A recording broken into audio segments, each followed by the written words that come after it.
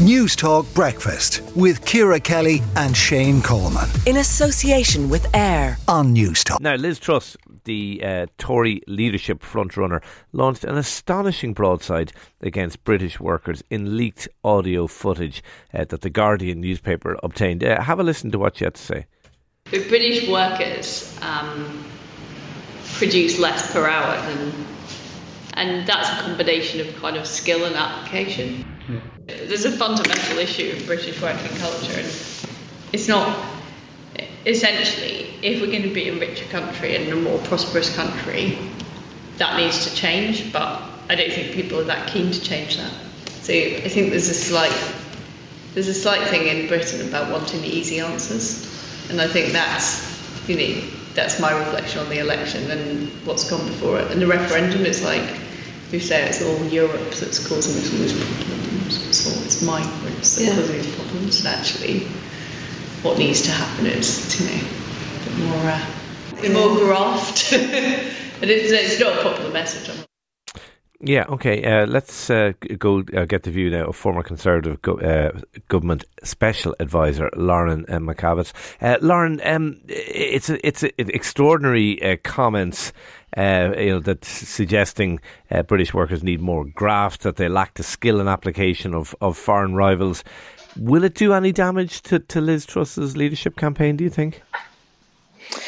I think there's two issues that are really at play with what she's said. The first is a national issue. The second is a Tory issue.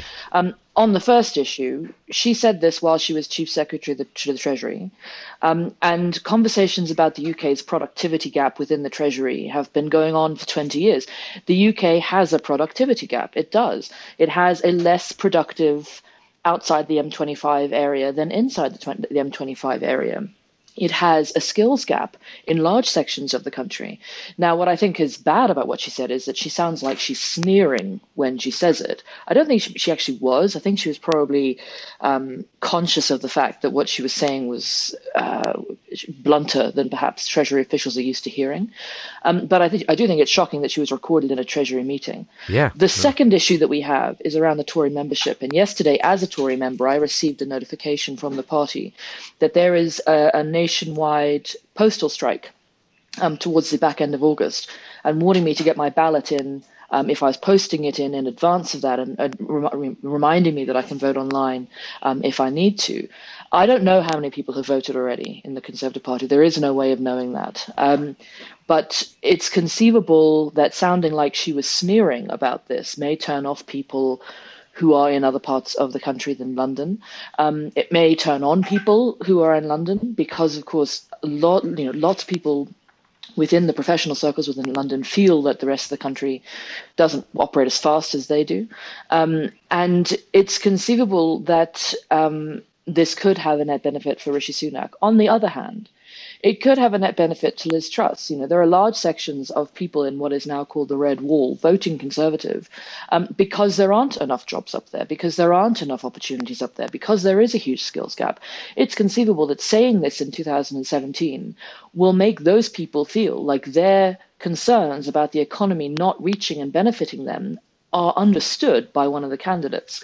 And I think that there's an awful lot of hand-wringing over what she said. And she was perhaps blunter than most people have been previously. And let's remember, she was in a private, as far as I can understand, a private meeting with civil servants, which means we probably should be looking at the Official Secrets Act again.